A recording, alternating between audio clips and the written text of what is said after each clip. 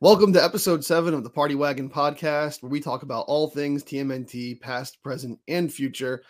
I'm your host, Brendan, from the YouTube channel Brendan's Rambles. And I'm Eric from the YouTube channel No You Grow Up. And in today's episode, we both talked about this a lot already, but it's probably a pretty big deal for both of us. I feel like it's going to take up the bulk of this intro, but Super 7 is what we're going to open with. We're going to save the funner topic, Shredder's Revenge, for later, but I've made 2 videos on this already. You've made a video on it. And honestly, it was pretty hard for me to not make more videos on it. But after 2, I was like, all right, I'm just going to save the rest for the podcast where I just won't have to worry about editing or sticking to a certain time frame or anything. So we can really dive into it today. There's a lot to be said about this topic. I guess before we jump into that, we haven't in a while done, what have you been up to? So, I mean, I've been pretty busy with work, honestly. And dude, so daylight savings kills me. I work at 5 a.m. and like I just have had a really hard time adapting lately. So like I've been taking naps when I come home after work, and I never usually do that. So I'm having a hard time catching up just from daylight savings. Other than that, nothing. I've kind of gotten back to doing a little bit more videos and stuff like that, which has been nice. And I've started reading comics again, like outside of just like the couple that I get in my pull every week. Like I've finally started reading again and just kind of rebalancing my life. Like I feel like for a while, I was just kind of putting all my eggs in the YouTube basket and stuff like that. Now I'm kind of, I guess, just rebalancing and things. So, yeah. How about you, man? All right. I mean, I just chipped one of my fillings in my mouth. Dude. Like it was one of my old fillings from 2011 or something. It just broke. So that's a few $100 I'm going to have to spend that I don't have. Right. Which is more reason why I hate Holothon. But yeah, other than that, I can't really complain. Just a lot of work around the house this past week. Got new couches, got a new vacuum, got a bunch of new stuff. So heck yeah, but, good for you. My dog, we're trying to get my dog to use the new couches. He doesn't like them now, but wait, so you're trying to convince your dog to go on the furniture and it doesn't want to? So my dog thinks his job is like standing in the window and watching. Okay. And like alerting us when someone's coming and everything, and protecting the neighborhood and everything. And he used to stand on the arm of the couch and look out, or like hunch over it where he could see out. And the new couch, it isn't exactly the same. So we're slowly trying to ease him up, because if he doesn't feel like he's working, and then he doesn't feel like he has a purpose, and like you got to give him like. So most people are trying to tell their dogs not to go on the couch, and we're trying to tell our dog to go on the couch. That's about it for me. Other than that, basically just business as usual. Just I might sound a little weird because, I have half a tooth on one side of my head. But I might sound a little weird in this episode. Monday, I'll get it taken care of. And I know for whatever reason, my video is really dark on the video version of this podcast. So there's just a cloud of gloom over me right now, I guess. Yeah, I feel like the first episode we did, you started kind of dark and I started light, and then it kind of changed as the sun set. Like, you got lighter and then I got kind of darker. So I guess because it's lighter out earlier now. If I actually turn these lights off behind me, it would probably be lighter in general, actually. Right. I think the contrast is what's doing it. But you brought up Holothon, so how's your hunting been going? What do you have left to get that you've been looking for? For the Toon line, the only thing I'm missing was like, what the hell are they calling them now? Like Tall Thug and Dumbass, or whatever. What the hell are their names? Dumbo. Oh, yeah. Well, those are the Disney names that got taken away. Is it just Tall Thug and Short Thug? I can't even remember what they're actually labeled. I can't remember. Whatever. Big Guy and Dumbass. I'm missing them. I've seen them in stores. I spent so much money on this crap already. It's like, I think they're going to be around for a while. I think so too. They're not must-haves. So it's like, I've got everything else. I recorded a video actually of me kind of like reviewing the figures, but I kind of didn't like the way it came out. So I don't even know if I'm going to post it. Gotcha. Yeah. Most of them are pretty cool. I'm pretty happy with most of them. I mean, I probably have like a bit of an issue with almost each one. Okay. The one I wanted to go over specifically, Chakahachi, the little shoulder pad on him, what's supposed to be holding that in? Because there's a hole, like there's supposed to be a little pin or something. So I haven't opened that set yet. The only thing I've opened is Rex, the accessory pack, and then the black and white Usagi. I'm going to open Chakahachi, the Lotus 2-pack, and then the Rhino Man and Mighty Hog 2-pack, and then what's the third one that's not the gang members? Yep, the Jerk Savage and Mona Lisa. Those are the 3 I'm going to open in my next video. So I haven't actually opened those sets yet. Oh, okay, gotcha.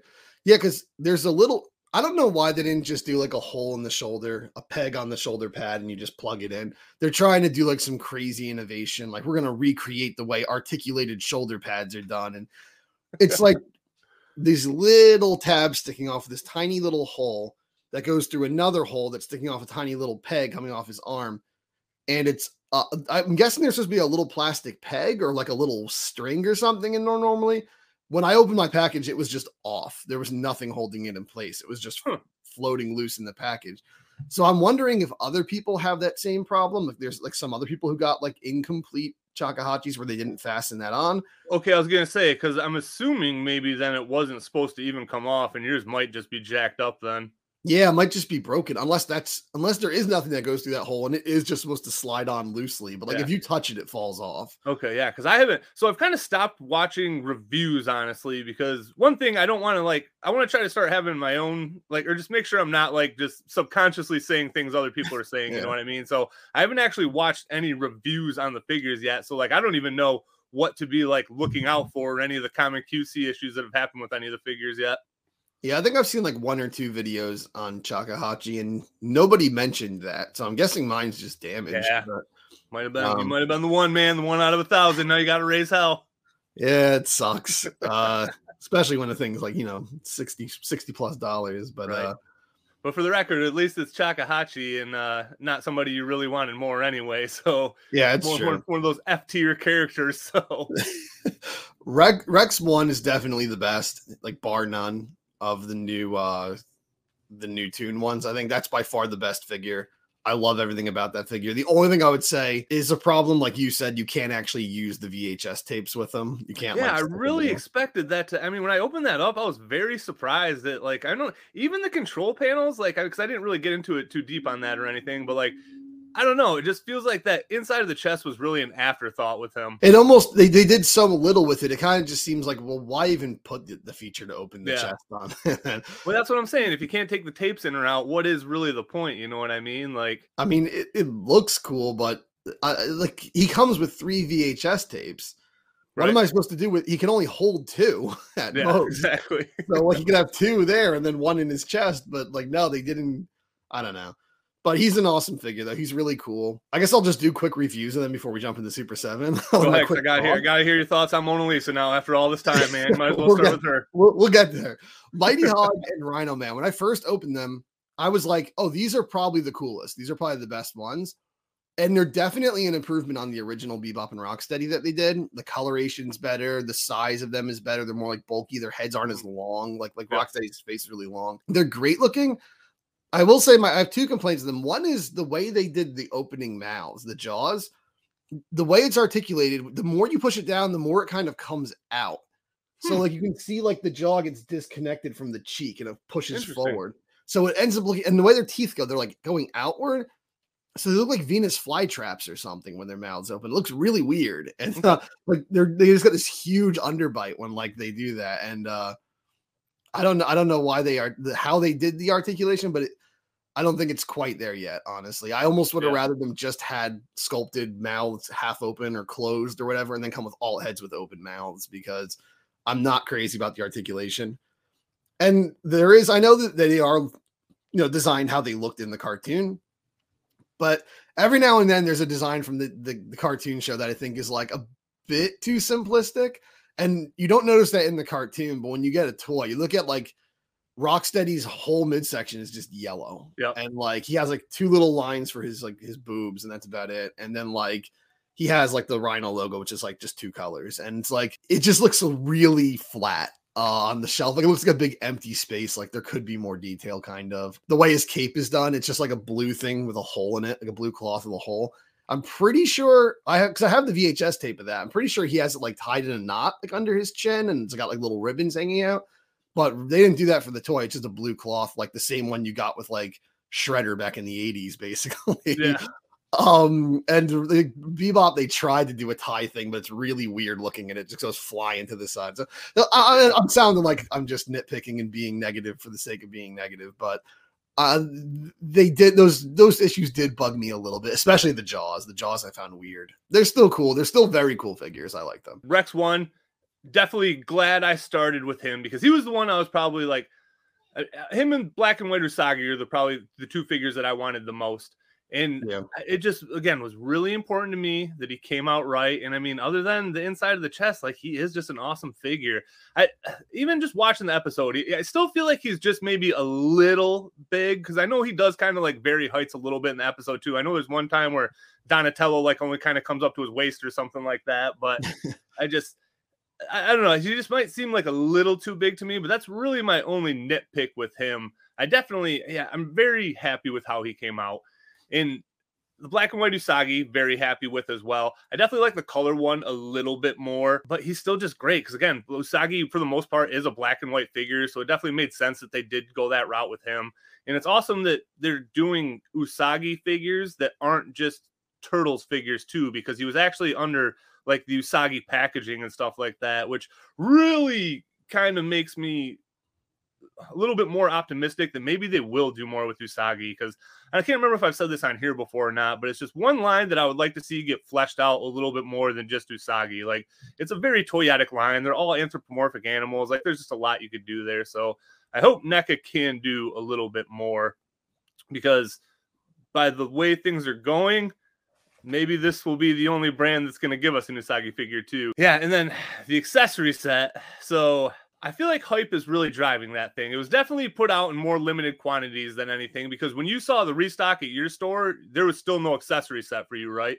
There was no accessory set. Even just earlier today, I was actually in a Target and I checked out their Haulathon section. Still, they had like a bunch of Rhino Man and Mighty Hog and stuff, a bunch of Rex One. They didn't have any of the accessory pack. Yeah. So, and I get that that's really what's driving that demand, but I'm just going to be real. I feel like that is very overhyped. Like, as somebody who wants to be a completist, like, I get it. I do, because again, I wanted it just so I could stay complete with the line. Or I mean, I'm not really complete, but as close to it as I can. And it's just, the baby turtles are cool. They're pretty cool. And the TV is cool. But I mean, really, it's just a lot of stuff that's going to go in a plastic bag and sit in a drawer for probably the rest of its life. So yeah, for me, most of it's just sitting in the package. I'm just, put the package in my basement, and like Rat King's cheese pictures in there. The Baxter Stockman head is What's in the there. Rat King picture from? I can't remember. What is that cheese picture from? It's from I forget what episode it is, but he just steals that. He like breaks into a museum, sees that painting, and just steals it at one point. It's like a 1 second gag. I can't think of what season he was in. I can't even think of that episode. Like, I can't remember, honestly, but it's like probably there's a lot of Rat King season 3, season 4. It's probably in there. But I want to say it's actually later than that. I don't remember, honestly. It's like a throwaway gag, and they made like a whole thing out of it. So, yeah, they have guns in there. I don't even know what the hell they are and stuff. Like, they have like remote controls and guns and everything. I'm like, I don't remember what the hell this stuff is. I'm pretty sure the Ray Blaster is from Leonardo Lightens Up. I think that's like one of the few things that I just knew right away when I saw it, what that was from. Okay. Yeah, I don't know. There's like something that looks like an old like 80s cell phone. I don't know what the hell that is. It says a turtle tracker, but again, I don't remember what episode that's from either. Because the only thing I could think is the episode where that's literally the most toy commercial episode, the one where the Rat King goes with Bebop and Rocksteady, and they're on the foot ski, and they use like the retro catapult. They use what's the tube called? I can't think of what that is. They use the plunger gun. Yeah, what was the tube called? The army tube, was it, or something? The party tube, I think it was. Party tube, yeah. Like, they use every single thing that they made a toy of that wave. You can tell in that one episode. And he tracks them with the they're tracking to Rat King. It's the sardine episode, I'm pretty sure. The weird pizza one, now that I think about it. Maybe that's the tracker they're using in that one, but I can't remember either. Yeah, I honestly can't remember what it is. I agree with you, though. I think that accessory pack is really overhyped. Like, I'm glad I have it, because, I can't even say I'm a completionist, because there's a lot of stuff I'm never going to get for this line, like the play sets and the party wagon and stuff. But I like to have, most of the figures that come out. And I think the thing I wanted most from it was Big Mac. And Big Mac's great. He's everything you'd want him to be. Yeah. So I don't have any complaints with Big Mac. The baby turtles does just feel like his shoulders could break really easy. Oh, yeah. Like, he feels, because like I said in my review, I felt like he was gonna be in a 2-pack. I felt like he was gonna be just a character, but when you get him, you're like, okay, this definitely doesn't feel like a full character. You know what I mean? Yeah, I agree complete. When I was watching that video, I'm like, this is exactly what I was going to say about this guy. Because it's like, you get him in hand and you realize, like, oh yeah, he's like, he doesn't feel like a full character. He feels like a vacuum with some bells and whistles. Right. So, he does but look great cool. though. Like, there's not really any complaints with that as far as he goes. I mean, he's very simple, but he looks great. Yeah, and his design in the show, he had those real thin joints, so it's like it feels like his shoulders could break, but it's like that's what they looked like in the show. So yeah, but yeah, he's the best reason to get that pack. Again, though, the packs are like over $50, so it's like I don't know if he's worth $50.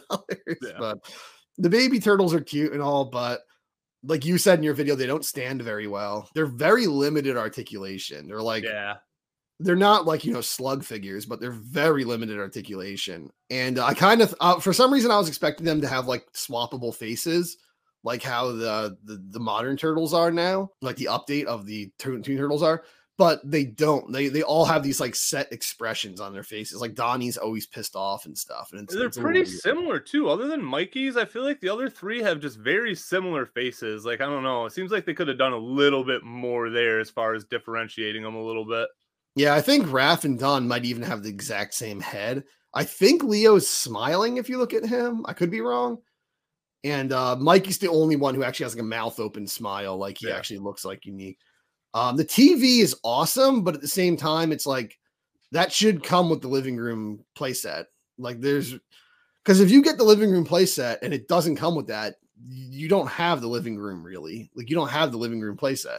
So like the main part of the living room is the TV.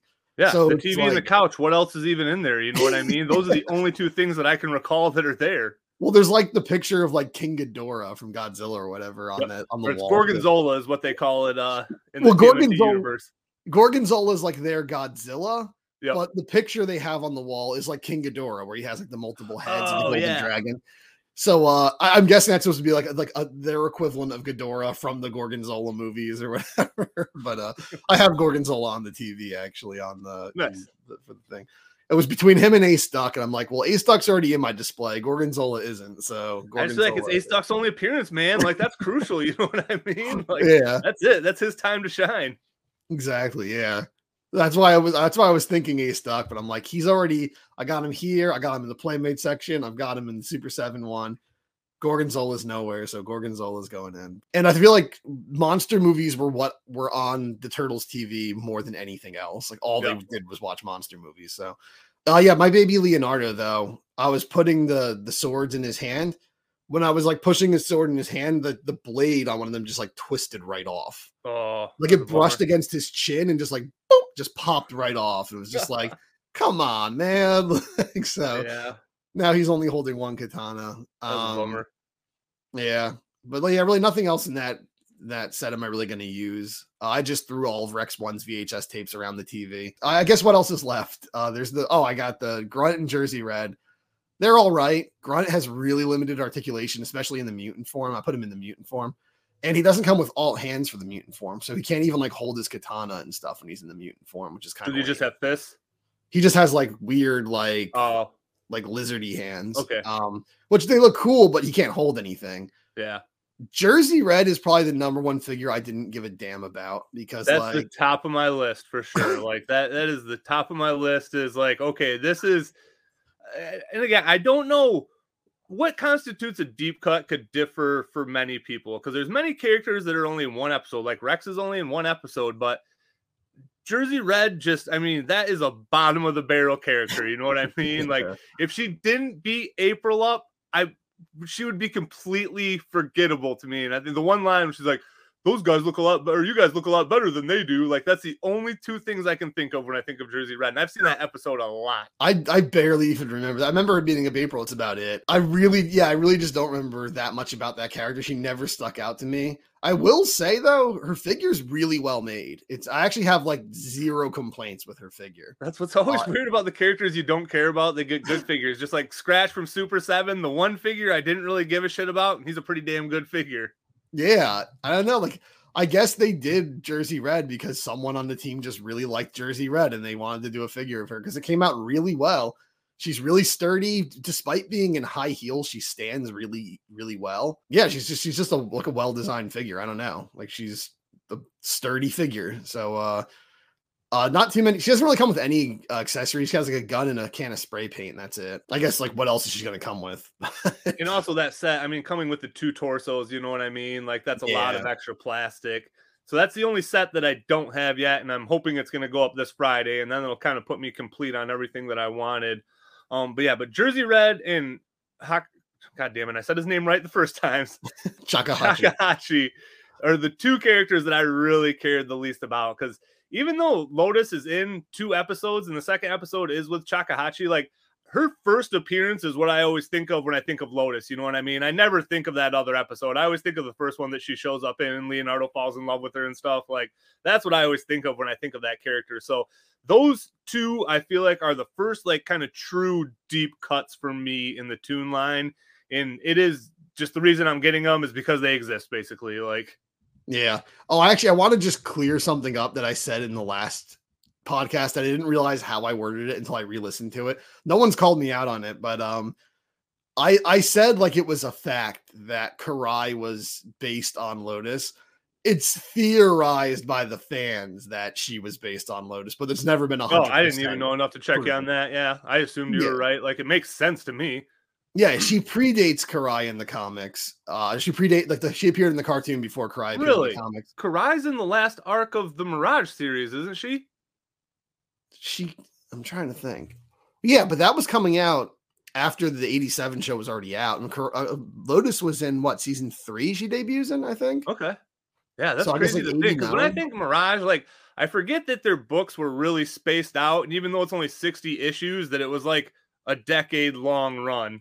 Yeah. I'm pretty sure she came out after Lotus was already in the cartoon. It might have even been like the same year, just like a few months later or something. But yeah, there is no proof that Karai is based on Lotus. That was just like a theory. And I knew that, but I just kind of worded it badly and made it sound like, as a matter of fact, the last one. But I feel like she probably is. And even if she wasn't, I always felt like they should just fuse the characters and just make it like Karai's undercover ninja name is Lotus Blossom. That would be like a cool way to like kind of bring it all together. Yeah, but yeah, it's on the same thing. I think of Lotus as that first episode where Leonardo, falls in love with her and everything, and she leaves him the flower at the end of the Lotus Blossom and stuff. Like, that's what I think of. I don't think of the Takahashi episode when I think of Lotus. And but the thing that's weird is, so you said Rex 1 was too big.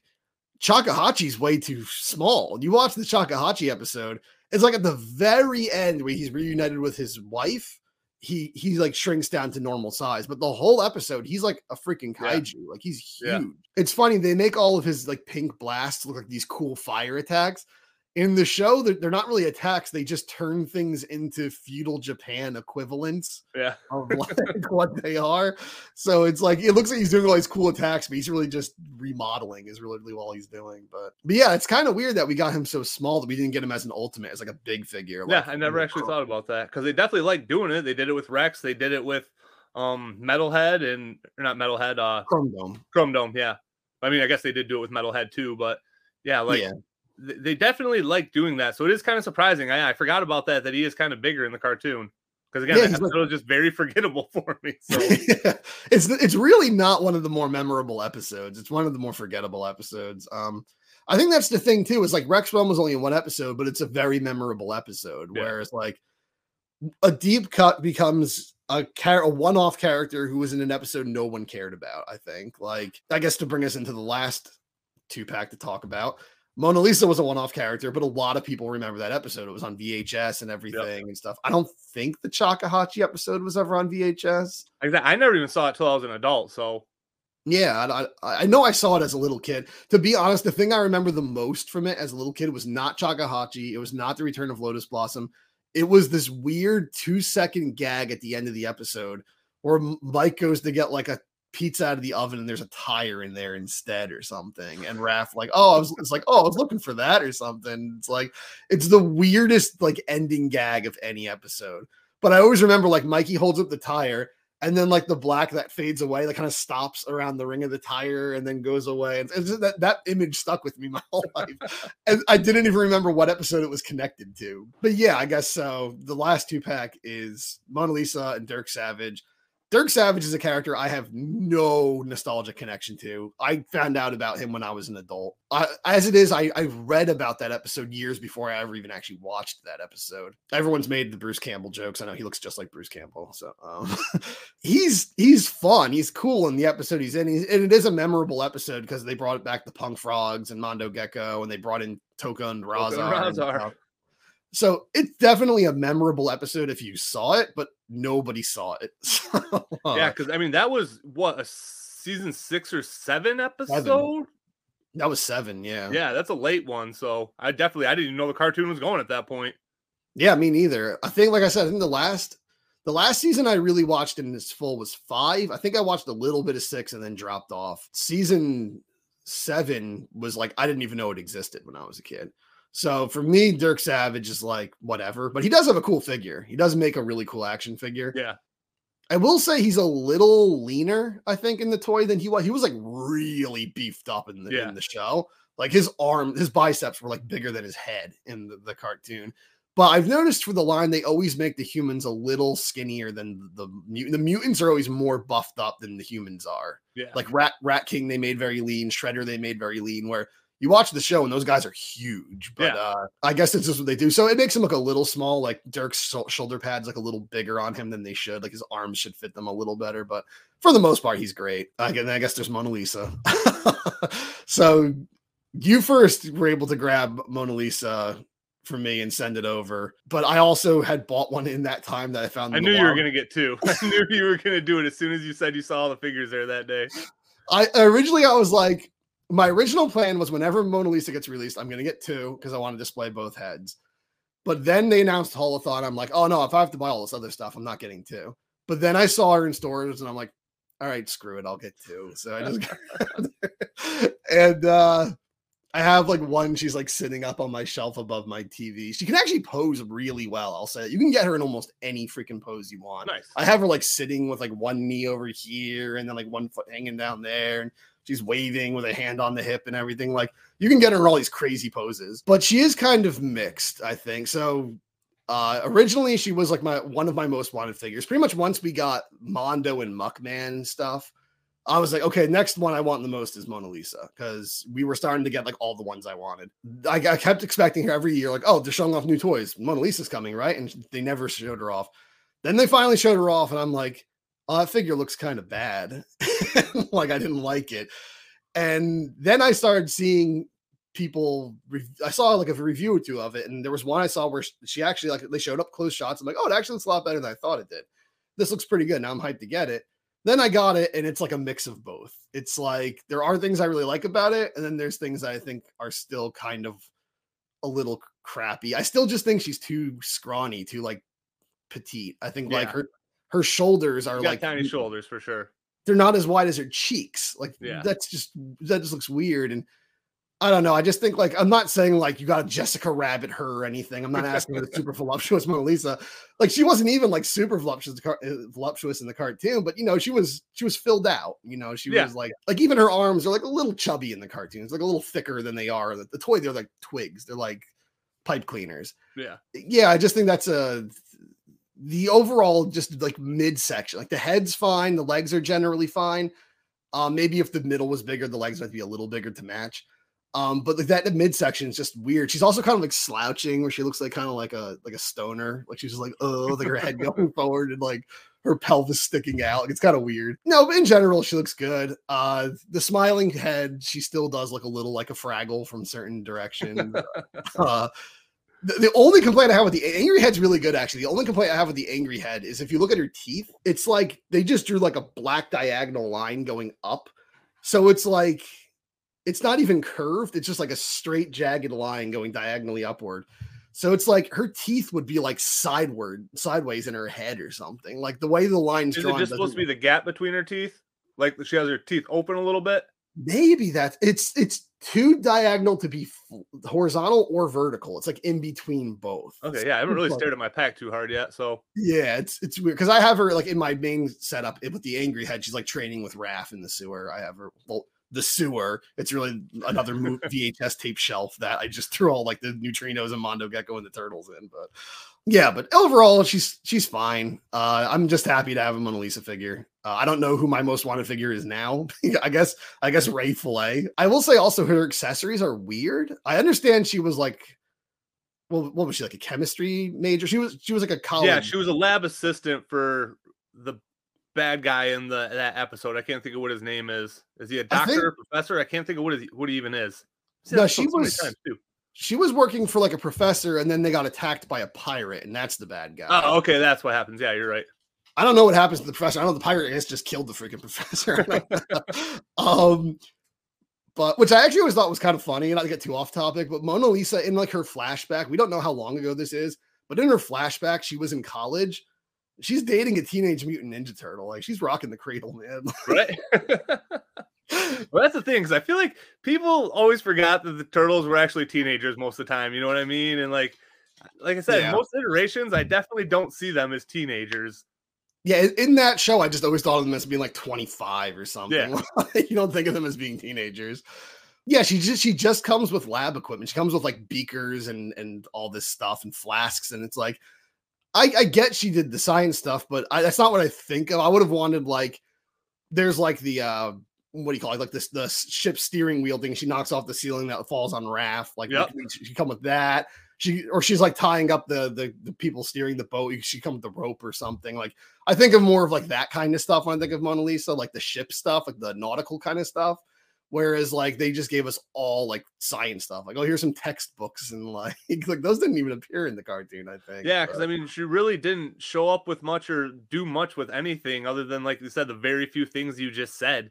And the chandelier thing would have been pretty cool because I mean, you could have put that over your Raph. I never would have did it, but it would have been cool. I mean, or you could just throw it around a bad guy or something. Right. I mean, for the toys, you can do whatever the hell you want. She could be fighting Rat King or something. So, yeah. But speaking of Rat King, I think it's time we move on to the elephant in the room. Oh boy, Super 7. So I had people that just listened to the most recent episode of the podcast. They're like, "Hey, thought you were going to talk about Super 7 in that one." So yeah, that news literally dropped the day after we recorded last time. I'm pretty sure. I think it dropped that next day. Yeah, it did. So yeah, I mean, I don't even know where we want to start here, but Super 7 seems to be going in a different direction, and I, for one, am very bummed about it. Like, I don't really know what to say, and there's a lot of rumors going around. We don't really know. We don't know anything that's fact. Everything is a rumor, but it really seems like with how sharp of a direction they're turning, it seems like Playmates would have been like, yo, you can't just keep doing all the stuff we've done, and that seems to be very clear by Wave 10.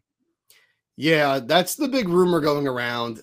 It's almost hard to call it a rumor because, there's so much evidence stacking in its favor, but it's still a rumor. It's just so weird, though, because they must have had to have made an agreement, like signed a contract with Playmates in the first place to do this.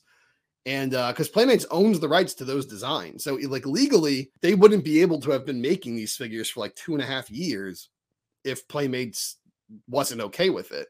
So it's weird that Playmates is just like, okay, we're breaking our contract. I guess because they're trying to do, what the hell is that, like the Ninja Assassin Force, or what the hell is that thing they're trying I can't think of what it is. There's 6-inch line that they're single packing all the figures, and now I can never remember what it is. Yeah, it's like, I think maybe now they're doing this, they're like, well, we don't want Super 7 being in competition with our way inferior figures. So but the thing is, they've been pumping those figures out all this time, you know what I mean? Those molds have been around longer than Super 7 has. And I just, it almost seems like there's a lot of things that are falling kind of in line with how like Masters of the Universe Origin started. So Motu was going to start 2 new shows. They were going to do the Revelation show, and they were going to do the Kids CGI show on Netflix. And the first thing they actually got out when they were hyping everything up was the Origins line, because they already had the shelf space paid for. And that's kind of where that line kicked off. And I don't even think they meant for that to like be as successful as it was. Like, I don't even think they were ready for that. Same with like their Masterverse line. Like once that took off, like I don't think they were ready for it. And if Playmates is smart, they would have been paying attention to that And this would be their time to do the same thing, because since Rise left, they really haven't had any shelf presence. When the Four Turtles got re-released, and then the Party Wagon was out for a little bit, they had some shelf space at Walmart for a little bit, but that was pretty much it. And now they have retail space at Target again. They have it at Walmart. I just went to Meijer, that store I told you about last time, and they had the Turtles figures there too. So they're out in retail space like everywhere now. So if they were going to do something like an Origins type line, I feel like now would be the time for them to do that. That being said, I think I'm thinking way too highly of TM or Playmates, and they're not going to do that at all. And they're just going to keep pumping out more of the old molds like they've been doing. Yeah. I mean, they might, because the Triceraton one was new like a year ago or something. So they might do like a new one a year or something like that. Like, I don't know. But I mean, there's just no reason to jump into a line that someone else had already been doing better than you can possibly do for the past 2+ years. Yeah. I don't know. I've been seeing those figures everywhere too. Every store I go to has those Playmates figures now. Yep. Regardless of what's happening with Playmates or any of that, I think, again, it's just a rumor, but I'm pretty positive the Four Horsemen are gone from the Super 7 I think line. so too. Like, looking at the figures, they just, like I said in my videos, they just seem flat to me. You know what I mean? Like, they just don't seem to have that just like spark. And it's more than just not being the Playmates designs. Like, I feel like NECA is going to show off a Karai figure soon, and it's going to look a million times better than the Super 7 did. And it's going to be cheaper too. You know what I mean? So if that's the route they want to go, like, I think the best advice anybody could get Super 7 is just to stay the fuck out of NECA's way right now, because they're just slaying in all lanes. And if that's the lane they want to go into, I don't see it being good for them. Like, their only hope is if they can do more of the things like the April. And I don't think that was the best first attempt ever. I know people like it, and I'm not going to hate on anybody that does like the new stuff. Like, to each their own. If you like it, awesome. But I don't know. It just seems very flat to me. It just doesn't have like just that edge that I feel like the line has had up to this point. And I think you're right. I think it's because they're sculpting these in-house now. Yeah. Just the way the human, which is pretty much all human characters, but just the way the human characters look. Like, when you look at that April, like you said, there's something flat about it. It has that like generic, like $30 action figure you see of any other line, like in Target or something, look to it. It doesn't have that Super 7 Four Horsemen like seal of quality look that we've come to know. And there's just something about, they just look very generic, these action figures.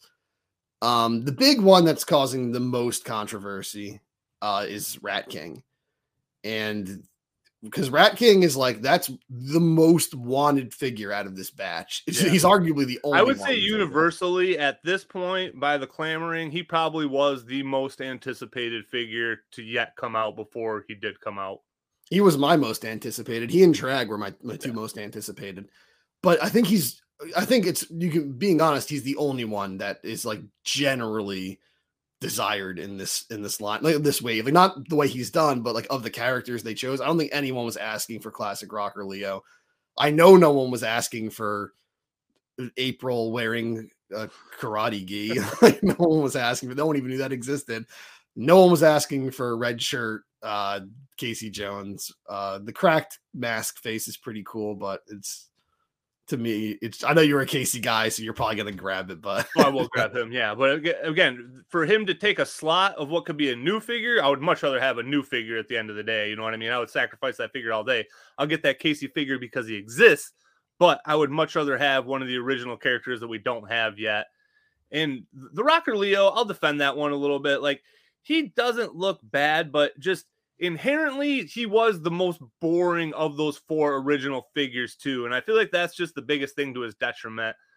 But on that same side, like, I feel like the Rocker Donnie, I don't know. I feel like he does look like he had just a little bit more put into him than that Leo did too. You know what I mean? Like, I feel like the Leo just does look a little bit more straightforward, like the classic design. And they did a lot more to upgrade the Punker Donnie figure. He comes with 2 extra head sculpts. One has the Liberty spikes on it, which is, I mean, completely original. That's definitely the head sculpt I'm going to go with.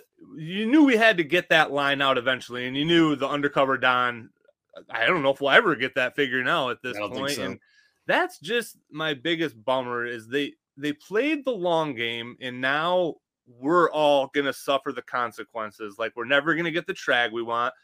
Usagi was my most anticipated figure. He might have been even more so than Rat King for me, honestly. And we'll probably never get that figure now. And we might not even get the rest of our sublines finished out. We might not ever get that Don.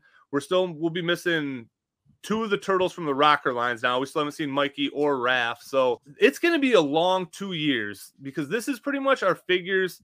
They have all 3 figures, all 3 of waves 7, 8, and 9 are all supposed to come out at the end of this year. That's not going to happen. There's no way they're getting all 3 of those waves out this year. I think they'll be pushed back into 2024. So I think wave 10 probably won't hit till end of summer 2024 at the earliest, regardless of what their dates say, because no Super 7 figures ever come out on time. They always get pushed back, and we're already seeing wave 7 is now pushed back all the way to November. I just don't think these next 4 waves are going to have great sales. I think wave 9 is going to do the best for them.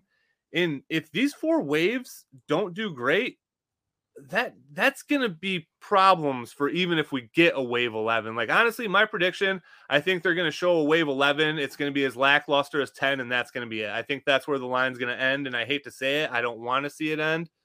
But I just, if I had to put money on anything, that's where I would put it. I think 11 is going to be their last wave. I think so too. I think exactly what you're saying. I honestly didn't know until you made the video on it that wave 7 had been delayed that long. I don't remember anybody saying anything about it anywhere. Like, typically I'll catch it in a group or something like that where everybody will be like, yo, these got pushed back. I never remember seeing anything. Like, I just, out of curiosity, was like, hey, I think this wave was supposed to hit in like May or something like that. Is it about ready to come out? And I got on there and it said November. I was like, what the hell? I never remember anybody saying anything about this. Yeah, it was supposed to be June, I believe, is when it was supposed to come out. Okay. And I was like, all right. I was like, all right, cool. So in June, I'll reserve this shelf for, Triceracon and this for that. And now it's like, I don't know when the hell we're getting those. And also, like you said, like, if they are being delayed that long, are they being retooled? Are they reworking them? Are they like maybe redesigning things about them or changing things about them? This wave was announced a long ass time ago at this point. It was probably over a year ago that this wave got announced. It was a long ass time ago. So for them to just be getting their designs approved for tooling now, it just makes me think they had to make new designs to make new tools, honestly, because it's further behind than the waves before it. And I don't know why it would be unless they had to redo some stuff to retool. That's the only thing I can think of. And again, I'm just pulling that out of my ass. I don't know anything. I'm a moron. I'm just some guy in a podcast, but it just seems very fishy because, like I said, if Playmates is at play, why would they just be like, all right, for the next 2 years, you can just keep doing what you're doing, but after that, no more. You know what I mean? It seems like if they were going to put the kibosh on it, and this is Playmates' big year. You know what I mean? They have their movie coming out this year. Like, this is their big year. So I don't know. It just seems weird. It just seems fishy. And I hope for the best, but I'm very worried about even the waves that are on deck at this point. Yeah, me too. I don't know. Because I think even if they don't get changed, even if they are exactly how we saw them in the pictures, are people going to even bother buying most of them if they know that the line is just going south? So like a lot of people might just jump ship and be like, screw it, I'm not getting these anymore. Because I think a lot of people didn't pre-order these when they were announced. A lot of people wait for Super 7. I waited for Wave 7. Most of them in the past I pre-ordered. Wave 7, I'm like, you know what? I'll slowly pre-order each one over the course I'm of the done. year. I haven't pre-ordered anything. When they start showing up, I'll start picking them off as I want them. But yeah, I'm pretty much I'm out the pre-order game pretty much in general, period. Unless I think something is going to be for sure a sellout. Like, I've kind of gotten out of the pre-order game in general because sometimes if you just dick around and wait a couple weeks, stuff will go on sale immediately. You know what I mean? Like waves, 5 and 6. I got a lot of those figures for $38 from Entertainment Earth. You know what I mean? So not having the money for those figures when they first came out actually ended up helping me later down the road. Yeah, it does. I mean, because these aren't selling for anything on the aftermarket. They're like No. halved almost on the aftermarket. Yeah. And like you said, like very quickly too. It's not like you don't have to wait like years for them to like lose value. They're kind of like right out of the gate. They're just like, all right, a week or two has gone by. All right, they're halved now. They're like half the price they used to be. And really pre-ordering at this point, I would just feel like a sucker pre-ordering them. Yeah. But Same with like, I don't know why anybody would ever order these from Super 7 directly. You know what I mean? Like, yeah. I don't know what the benefit to that would ever be. I don't know. It just really confuses me why people do that. And then You you're get 'em locked a in little. too, you know what I mean? And they've been shown that they will deliver a product that looks nothing like their 3D renders. So You get them a little earlier if you order them direct from okay. Super 7. I forget which ones I ordered. I ordered some of them from Super 7. I think it 'Cause was I've only ever actually ordered their exclusive figures that end up being on Big Bad Toy Store all the time anyway. yeah. But I think Wave 5, like Leatherhead and all that. I think I got that from Super 7 directly. I okay. think. Yeah, I don't know. There's definitely fishy stuff going on. I can't put my finger on what it is. Again, even if it is as simple as Playmates said they can't use them anymore, it's like, well, why? Like, there's more to that story that we don't know. It's like There definitely is. that's weird for them to just do that after Super 7's just been very openly doing this for years. Like, clearly, Yeah. Playmates gave them the okay. So, I've never checked the bottom of the packages that they come in the Super 7 ones. I don't know if it writes Playmates in like the legal information on the bottom. It might not. I don't know. And see, this is where everything is just confusing because I mean, like, what if they never actually had to deal with Playmates? You know what I mean? What if Playmates literally just didn't give a fuck so much until they're like, okay, we're putting out turtles again, we care again. You know what I mean? Yeah, they Like, might have. yeah. I don't know. And I really don't know, something man. else you said that I kind of wanted to touch on too. So you talked about how people like knowing that the line might not be what they want it to be going forward, they might already be getting out completely, even of the waves that are coming out. But I'm still very excited about like Wave 9. You know what I mean? I'm very excited to get a lot of those figures. Hopefully they do come as shown. But it's really weird to me when people are just like, all right, I'm selling everything now. You know what I mean? It's like, how much Yeah. did you really like the line in the first place? The first thing I did, like, after I made my first video and I was just sitting there and I was all bummed, I just came in here and I just stared at my Super 7 figures. And I was still like, I really fucking like this line. You know what I mean? I'm really just bummed that I'm never going to be able to get some of the figures I want, but I still love it. Like they're awesome fucking figures. And just because it might end, I mean, it was going to end someday anyway. It was never going to go on forever, but I'm very happy to have the figures that we have. Like, I'm definitely always going to treasure that line. It's always going to be special to me. Even if I sell off everything, the turtle stuff is just what I'm going to keep forever. Like, I'm never going to get rid of the turtle stuff at this point. And I'm happy that the line happened. I'm happy that they could get out the stuff they got out.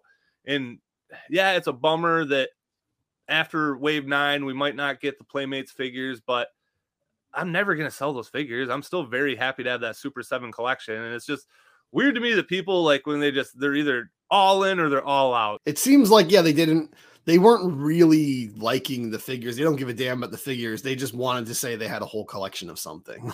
Like that's all they cared about. Cause yeah, I'm looking at them right now. I have them all on my wall over there and they're freaking awesome. I love that display. Like, I think I said that in my video about Super 7. I think my display of Super 7 is my favorite toy display in my entire room. Like, they're not my favorite figures per se, but it's the coolest looking display. Every morning when I wake up and look at them, like that's fucking awesome. Like those are great figures. It's going to be a shame that there's not more, but you know, I'm not going to like take those down now. Those are staying up permanently. So, you know, depending on when I move or something, they might go to a different room or whatever on different shelves, but they're never going away. I'm always going to have those figures on display. And, that's what I think really sucks the most about this. Is not so much like, oh, we won't we won't finish the collection, but I don't think we're ever going to finish it, to be honest. Anyway, that's too many figures to make. Yeah. But just that we're not going to be able to continue enjoying this because I like what we got so far so much that I would have loved to get even more of that. But yeah, I don't know. I don't think we'll see what happens with Wave 11. Probably will be announced in like 3 months. It seems like every 2 or 3 months they announce another wave. Well, that's the thing though. They're 4 waves announced now, and I don't think they've ever been in this situation where like usually they're about 3 waves out. I've never seen them do 4 complete waves out, and they're way out at this point. So unless they do throw out every single one of those waves at the end of the year, we probably won't even get an announcement till the first of the year next year. I mean, if they announced 5 waves before they were even out, like that's just insanity. Like that's a very fishy situation. I think it's fishy that they did this in the first place. Like, how are you taking pre-orders 4 waves out for figures? Like, it's just weird, man. It is. It's yeah, I don't know. It just seems like they might even they may not even ever make any of these figures. Some of these lines might never even happen. Like they might have to jump ship before they even finish this line. And then there's going to be something like 15 years from now, the long-awaited people like got the rights to finally release the unreleased Super 7 figures. And I don't know. Again, I don't know what's going on in the background, but it just doesn't seem like they're just, again, like you said, they've never been this far behind and there's no way. So if the next wave is coming out in November, which I guess it's supposed to come out after wave 8 now or something. But even then, if we're waiting till like September or October to potentially get them, they might get delayed again. There's no way they're not going to announce more figures in that time. Like from now to fall, they're going to announce some more figures. And that's the thing. If you have 5 waves announced, like, I don't know. I can't even wrap my head around that one. Yeah. That's crazy. It is crazy. It's like, it's going to end up being like 2.5 years ahead that you're pre-ordering. Yeah, and that's the thing, man. Like, again, I know nothing about Super 7's business or what they have going on, but it just seems like they're out way too far ahead of themselves. And I feel like at some point, something's just going to give with Super 7 because they just started that G.I. Joe line and people seem to be very stoked on those figures, but it seems like Turtles and Thundercats were kind of what was keeping Ultimates alive, I feel like, honestly. They seem to be the most regular. They get the most waves. And when you lose Turtles, I feel like that's just going to be a really big hit to them. I think so, too, because, yeah, Turtles was huge. Thundercats was huge. And they've been doing a really good job with Thundercats. I think, yeah, if they lose Turtles, they can't get by just on Thundercats because you go beyond that, and a lot of their Ultimates lines are like, who gives a damn? Like, yeah. I know there's the Rescuers figures. Like, who gives a shit about the Rescuers? You know what I mean? I was just going to mention that. I don't want to get too off topic, but because, you know, when they first announced the Disney line and I saw like the Prince John from Robin Hood, I'm like, oh, that's pretty cool. I might get that. But then all I heard was just bad things about the Disney line. Yeah. And I saw like reviews and they were like, there was just a lot of things I didn't like about those figures. And they were just doing these bizarre choices of these characters, which is another problem with the Turtles line now. But they're picking these like characters from these like Disney movies from like the 60s and stuff that like really, I get it's kind of cool to do like, you know, favorites that don't get a lot of attention. But they were like, okay, we're doing obscure stuff from the 60s or earlier. Like, okay, that's what you're doing. But then in like wave 3, I think they threw out Stitch from Lilo and Stitch. He was like, right, from 2002, and he's like one of the most merchandised characters of all time. So it's like, okay, well, you just opened the floodgates. Now you got to make the genie. Now you got to make Ariel. Now you got to make her, like, you know, all the characters that everybody loves. You got to make Mufasa. You got to make all these characters that are just like overly produced. Elsa's got to come. But then they just go back to like, well, no, then he did a Nightmare Before Christmas as a whole wave. It was just Nightmare. And that was like, okay, that's another one of the most marketed modern Disney things. And then they go to Rescuers. And it's like, well, you can't go back to the obscure shit after you did Jack Skellington and Stitch. Like those are the two of Disney's most marketable characters and modern characters. So now it's like anything can happen in this line. And then they do a whole wave for, it's bad enough they did the dumb mice from Rescuers. I like Rescuers, no disrespect, but like, why the hell would you do an action figure of the random little girl from the Rescuers? Like, who wants that? Who wants just a little girl? I don't even remember her name, but I heard the bad guy was like Madame Medusa or something. At least she was like a cool, crazy design. Like, do her. She doesn't scale with the mice either. The mice are like really big. They're like almost as tall as she is and stuff. Yeah, and they're mouse sized. They're mice. Yeah. I don't know. Someone at Super 7 loves the Rescuers, I guess. I don't know. And the funny thing is even if you were going to do Rescuers, do Down Under, because that was the one people liked more. That's the only one. I didn't even know the original Rescuers was a thing until like I was a little bit older. When I was a kid, because the Rescuers Down Under, I think, came out when I was alive. I feel like I remember that movie coming out and it being a big deal. So that one was like in between Little Mermaid and Beauty and the Beast. They like squeezed that out in between. And yeah, that was big. It wasn't as big as those two, but it was big. But yeah, the rest, all I remember hearing most of my childhood was like, oh, there was a first Rescuers movie, but no one really talks about it. All anyone said was that there's a shot where there's like a picture of a naked woman in the background of Rescuers. And there is, it's like hidden in a scene where like they're like flying by a window and there's like a picture of a naked woman in the window. But I didn't see the Rescuers until I was an adult. Like I saw Down Under as a kid, but I didn't know anything about it until I was an adult. And it's not bad, but it's one of the most forgotten Disney movies. Yeah. And they just don't make cool action figures. Like, you know, you could do like Maleficent or whatever, like all these like crazy warriors and stuff, Hercules and stuff. Those would make cool action figures. Like a little girl who doesn't fight or do anything. She's just a little kidnapped little girl is not a cool action figure in my mind. I don't know. But yeah, that's to get back to Turtles. That's just how I wonder about the Turtles line is like, where do they come up with these choices? What is this Ninja April? At least put the Karai in there and get rid of the Ninja April. Right. I feel like there had to have been some sort of issue with the Karai. Like I'm not even joking. It seems like they kind of could have been the thing where they jumped the gun and maybe they really didn't have the rights to Karai or something. You know what I mean? Like it's hard to say.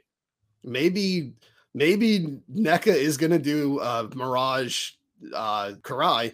And Viacom just told them, you know, like Nickelodeon told them, like, we want them to do the figure. We don't want you to do the figure. Yeah. Like they're going to do a better one. So, because that's the very weird figure to pull because it would be a very weird exclusive. You know what I mean? It's just Karai. Like it's not like all their other things are always like glow in the dark or something like that. So it'd be very weird if that was an exclusive figure.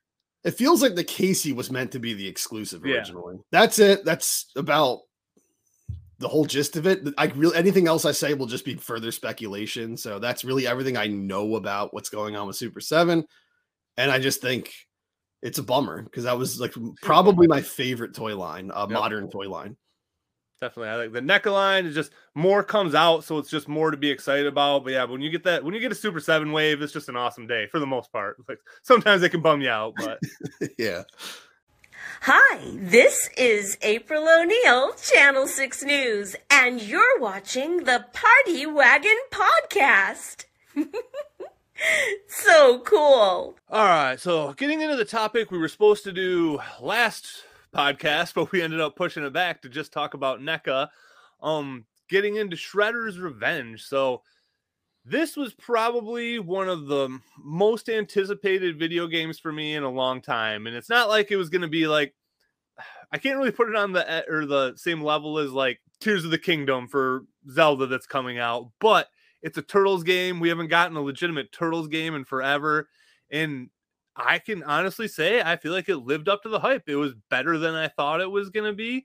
And with a couple nitpicks here and there, like, it's a damn near perfect beat 'em up. Like it's probably one of my favorite games of the last 10 years for sure. Yeah, I was gonna say, I mean, I don't mean to just like start off just instantly like pumping rainbows up its ass or anything, but honestly, when I first heard about it, it was kind of like, oh, that's cool. They're doing like, you know, a throwback to the old Turtles games. You know, what's retro is cool these days. I'm like, that's cool. And then as I started seeing more of it, I started to get a little more excited for it. And when I played it, it blew my expectations out of the water. And I have to say, even though it's probably not my favorite because nostalgia is so powerful, it is bar none, I think, the best Teenage Mutant Ninja Turtles video game ever made, in my opinion. I definitely think so. And again, I'll argue, I think a lot of people, Final Fight 4 seems to be the typical king of beat 'em ups. I feel like that's the game that everybody touts. I've never actually played Final Fight 4, so I can only speak from my ignorant place, but it's my favorite beat 'em up of all time as well, if not my favorite Ninja Turtle game. Yeah, I've only ever played the first two Final Fights. I've never played 4. So yeah, I guess we're noobs. We don't know what we're talking about. But yeah, I mean, usually the bar is usually Turtles in Time. That's usually what most people say. Like, I'm not even just saying it just because I'm a turtle guy. Like, most people agree. You know, Turtles in Time, Simpsons, and X-Men. That's like the bar. I know there's a lot of people who will say like the Dungeons and Dragons ones were really good and stuff, but yeah, but as far as just being a Turtles game goes, so it was insane. My experience was I downloaded it and I played it with a friend online, and that friend is not super knowledgeable of Turtles. They're like a very casual fan.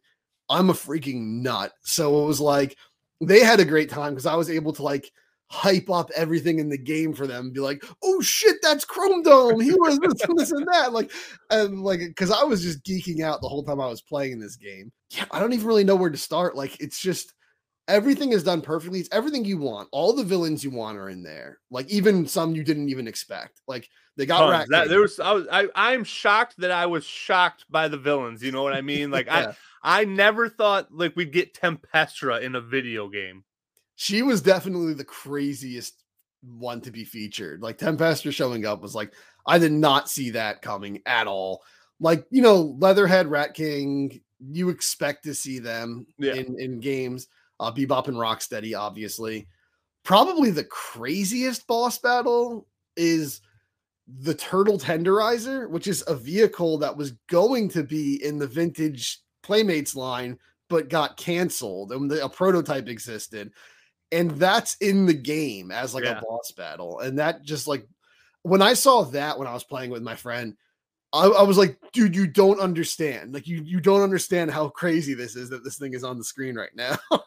Like, yeah, they got so much stuff in there. There's just so many references. Like throughout the game, there's so many references to the Punk Frogs thrown in and stuff. The neutrinos are in there, and the neutrinos, Irma and Vernon and Burn, all of them are in. And it's such a loving tribute. Even just, it's hard to describe, but even just the color scheme and the softness of some of the shades and stuff of the buildings and stuff, it looks like the painted backgrounds from the cartoon show. Because it's kind of like, I always think of like the stills of like the Channel 6 station and stuff like that. Like as far as like you said, it's just a very specific, like it's almost kind of flat. You know what I mean? Like kind of like a flat paint, but it's not painted. I don't know what the hell it is, inked or whatever, but yeah, it literally feels like you're playing the cartoon. And that was also just the biggest surprise because in the 90s, every Turtle iteration was kind of its own thing. You know what I mean? Like the video game Turtles were their own Turtles. The cartoon Turtles were their own Turtles. And they would borrow elements and stuff like that. But this felt like it was the cartoon in video game form.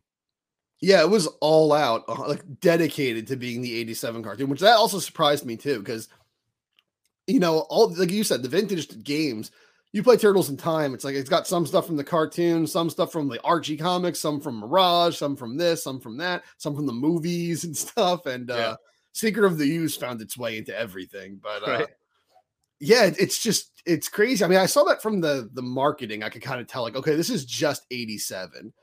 And I remember I was talking with another friend, a younger friend, but he likes Turtles. But he was like, oh man, I can't wait for them to add more playable characters. I want like Alopex, the Fox girl from IDW and all this stuff. I'm like, dude, like it's clearly just the 80s. That's not the route they would go ever. Alopex is going to be, I mean, the latest of DLCs if it ever. Like, even if they were going to branch out from the cartoon, they'd probably just do Mirage Comics, or they'd do like the 90 movie or something, like, or the 2003 cartoon maybe, but they are not going to do like obscure IDW character. No, and we've already seen with the Toon line, like they have a deep enough roster to where they could pull characters forever if they wanted to do that. And since we don't really have like a specific order to go in anything right here, I feel like that's like something I kind of want to touch on. I'm very surprised that we haven't gotten any DLC with it, unless they're already in the works on a second game and they're like, all right, we're not going to use this content as DLC. We're just going to take it right to the second game, because I feel like that would be the easiest way to get people to pick this up every month or so, is to just add one new character every month. And I feel like that would make me want to get on and at least see how they played. And honestly, once I start playing this game, I forget how fun it is. And I just kind of want to keep going. Like, I've never thought I would play a beat 'em up by myself and have as much fun as I did, but I've had a lot of fun just playing on there by myself. Yeah, it is surprising. Usually a beat 'em up, the thing that keeps it entertaining is you're there with friends and you're all screaming and having a great time and stuff. When you're playing it by yourself, it's like the episode of Simpsons where like Homer's not drinking anymore and he tries to watch baseball and he's like, wow, I never noticed how boring this game is. It's kind of like that. You notice like, oh, I'm just pressing A over and over again or something. Like you notice like how simple it is when you don't have friends around. But this game, there's so many like crazy combos you can do and like special moves and stuff, and even stuff by accident. I remember Splinter being Splinter. There's a level in Dimension X where you go diagonally up and then you go forward again. And there's a corner where there's those little like crawling robots. There's a corner if you just keep mashing attack with Splinter. I found it by mistake the first time I was playing it, and I found it again by mistake playing it another time. If you just keep mashing attack, you can get an infinite hit combo there. There's a couple corners like that because I hit my first one. I can't remember what level it was in, but I had a mouser pinned up in a corner, and I could have just went all day with it. For me, it seems like it's only Splinter who can do it in this spot, though. But yeah, you can just juggle. I got it to like 500 something, and then I got bored and just let it go. But yeah, because I thought you were going to get like a crazy achievement for going over 500, but it's like, no, it only cares if you go over like 100 or something. Or is there one of the levels? Is there just a general challenge that's get like a 250 streak or something like that? I feel like maybe, but yeah, you can go way beyond that. But that's like the maximum it expects from you is actually very easy to get if you use one of those spots.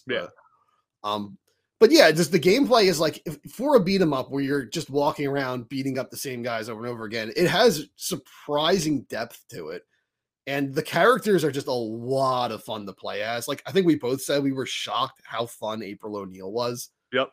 She's my favorite to play with now. That's why my most recent playthrough, that's who I played the whole game with. And that was always my biggest nightmare. I'm like, oh, I'm going to be playing with 6 people, and I'm going to get stuck with April. But I guess there's 7 characters once you got Casey. I didn't know Casey was coming out right away.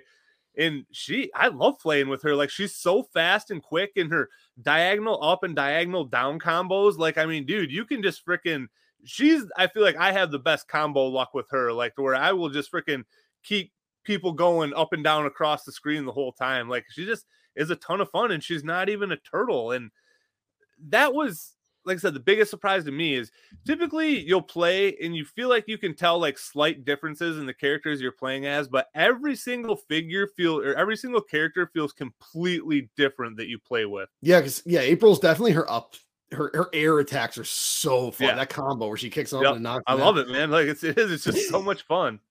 Yeah, there's even the turtles. There's so much variety between the turtles.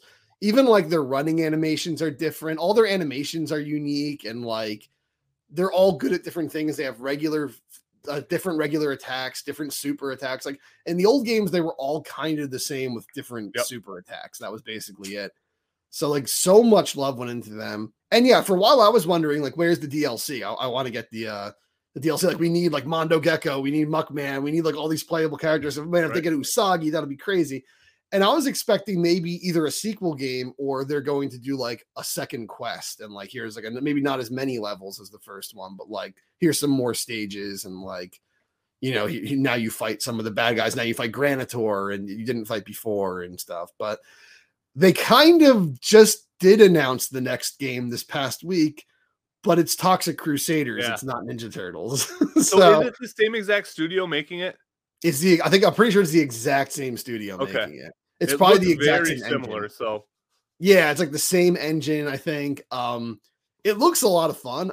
I like Toxic Crusaders. I'm not as devoted to it as I am Ninja Turtles, but it is cool. I do like the guy Junkyard Dog. Yeah. His animations look so fun where he just like spins into a ball of spikes and stuff. Yeah. And like, it's so fluent. Like, I think when I play that, I'm going to pick that dude first, but they did the April thing too. They put Yvonne in the game, which is funny. Yeah. Like, which is actually, I don't know if you know the trivia, just to get off topic for a second. Do you know April, the ravishing reporter figure for the Vintage Playmates, with the one where he had the combable hair? From the neck down, that figure was from Toxic Crusaders? Yeah, from the neck down, she was supposed to be Yvonne, the girlfriend of Toxie, but they the line didn't go on long enough for them to release Yvonne. So they just took her body, pulled the head off, and put this April head on. And like, so like, I think people have made custom Yvonnes based on that, but yeah, because Toxic Crusader line, I think only got like 1 or 2 waves. It didn't get very many waves. And that is like, not to get too far off topic here, but the line that I've always looked at from afar that I've been the most interested in, because it's so similar to the Turtles. It came out around the same time. It was the same people doing the sculpts. I'm pretty sure it was Varner Studios. Yeah. And yeah, it's such a good other pick for a game like this. Like, I think it will do very well. I definitely don't think it'll do do as good as Turtles because Turtles just have so much more notoriety. But if it's half as fun as Turtles, I'll have a great time playing it. Yeah. I'm so surprised. Again, not to talk about Toxic Crusaders too long, but I mean, I love Trauma movies. They're freaking crazy.